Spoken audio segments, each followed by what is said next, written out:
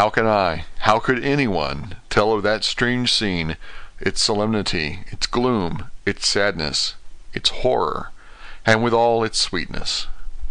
Even a skeptic, who can see nothing but a travesty of bitter truth in anything holy or emotional, would have been melted to the heart had he seen that little group of loving and devoted friends kneeling round that stricken and sorrowing lady, or heard the tender passion of her husband's voice, as in tones so broken and emotional that often he had to pause, he read the simple and beautiful service from the burial of the dead.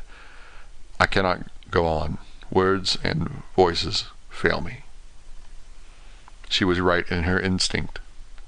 Strange as it was, bizarre as it may hereafter seem, even to us who felt its potent influence at the time, it comforted us much. And the silence, which showed Mrs. Harker's coming relapse from her freedom of soul, did not seem so full of despair to any of us as we had dreaded. Jonathan Harker's Journal, 15 October, Varna. We left Charing Cross on the morning of the 12th, got to Paris the same night, and took the places secured for us in the Orient Express. We travelled night and day, arriving here at about 5 o'clock.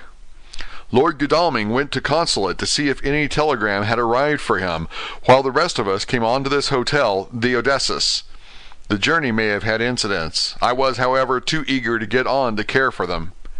Until the Tsarina Catherine comes into port, there will be no interest for me in anything in the wide world. Thank God, Mina is well and looks to be getting stronger. Her color is coming back. She sleeps a great deal. Throughout the journey, she slept nearly all the time. Before sunrise and sunset, however, she is very wakeful and alert, and it has become a habit for Van Helsing to hypnotize her at such times. At first some effort was needed, and he had to make many passes. But now she seems to yield at once, as if by habit, and scarcely any action is needed. He seems to have power at those particular moments to simply will, and her thoughts obey him. He always asks her what she can see and hear. She answers to the first, "Nothing, all is dark," and to the second, "I can hear the waves lapping against the ship, and the water rushing by. Canvas and cordage strain, and masts and yards creak. The wind is high. I can hear it in the shrouds, and the bow throws back the foam."